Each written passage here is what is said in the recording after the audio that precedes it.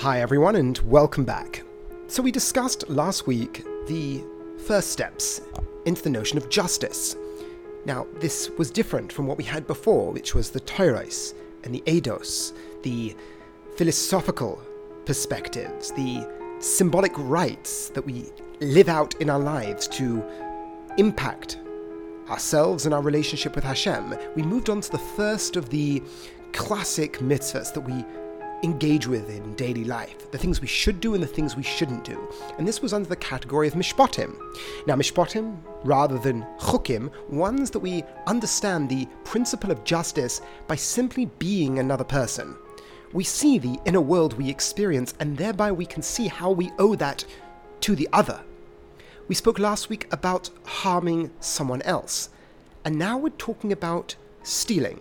Now, what we're going to do is develop Rav Hirsch's philosophical construct to what happens when you steal. It's not just I take what is yours, but there is a philosophy that underpins that action. Now, a person can say, it's not so complex. People don't do a philosophical reflection before they hit someone or take something away, but that's not true.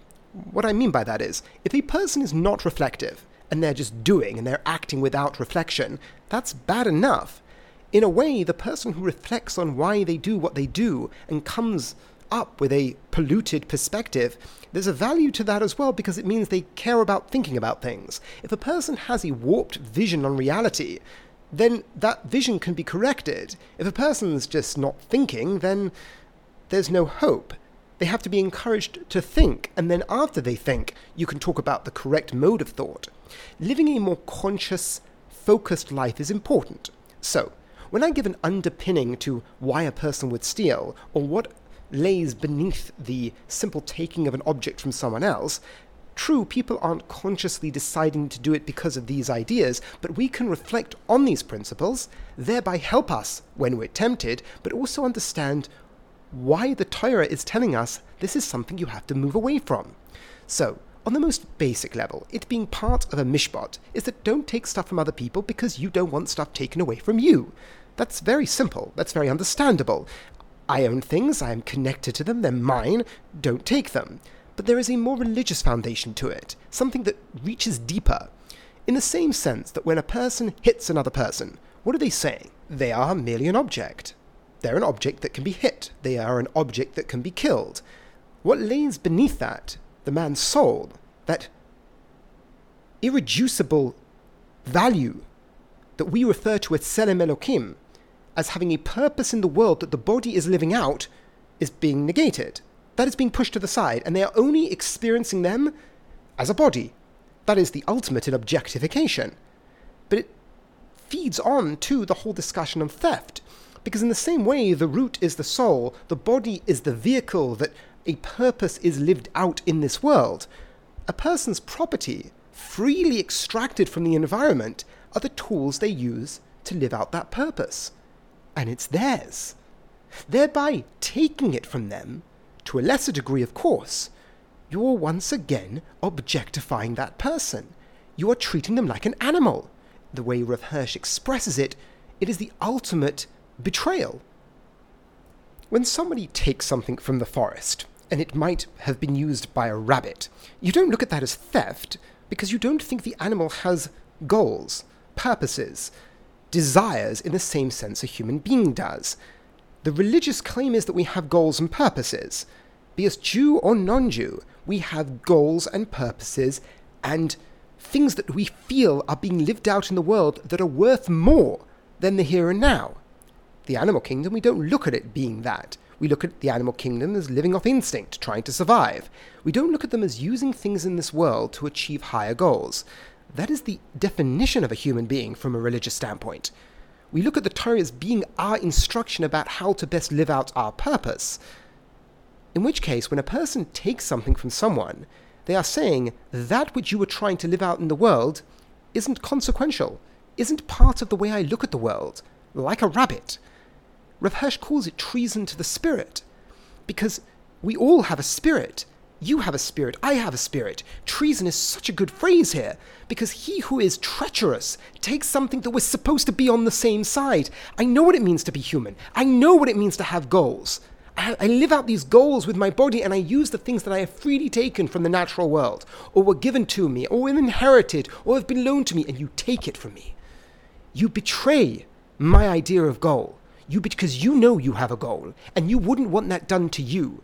Hence, treason. We're on the same side, that we are here to live out higher purposes and goals, and by you stealing from me, you betray my spirit.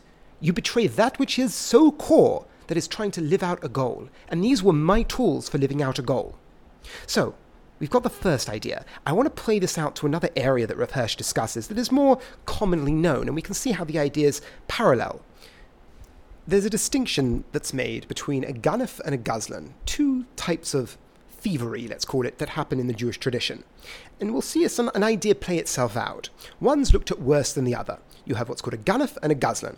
A ganef is someone who steals at night, let's call it, when nobody's around, and a gazlan, a person who just confronts you. He mugs you, let's call it. Now, they're both wrong, clearly, but which one's worse? Now, there's classic interpretations, but we're going to focus on Rav Hirsch. He says, well, the ganef is fined as well as having to pay back the property. Why? The ganef, the one who did it over the stealth of night? I mean, the one who went in a, let's call it, stealthy way to take away the property from someone else. The other guy confronted. There's a brazenness to that. Isn't that not worse? So Rav Hirsch sees that no, actually. The one who confronts the individual, yes, all what we said before apply to him. True. But there's a difference here. One, he's just taking away from the individual. His crime is against the individual. He finds the person, he takes something away from him.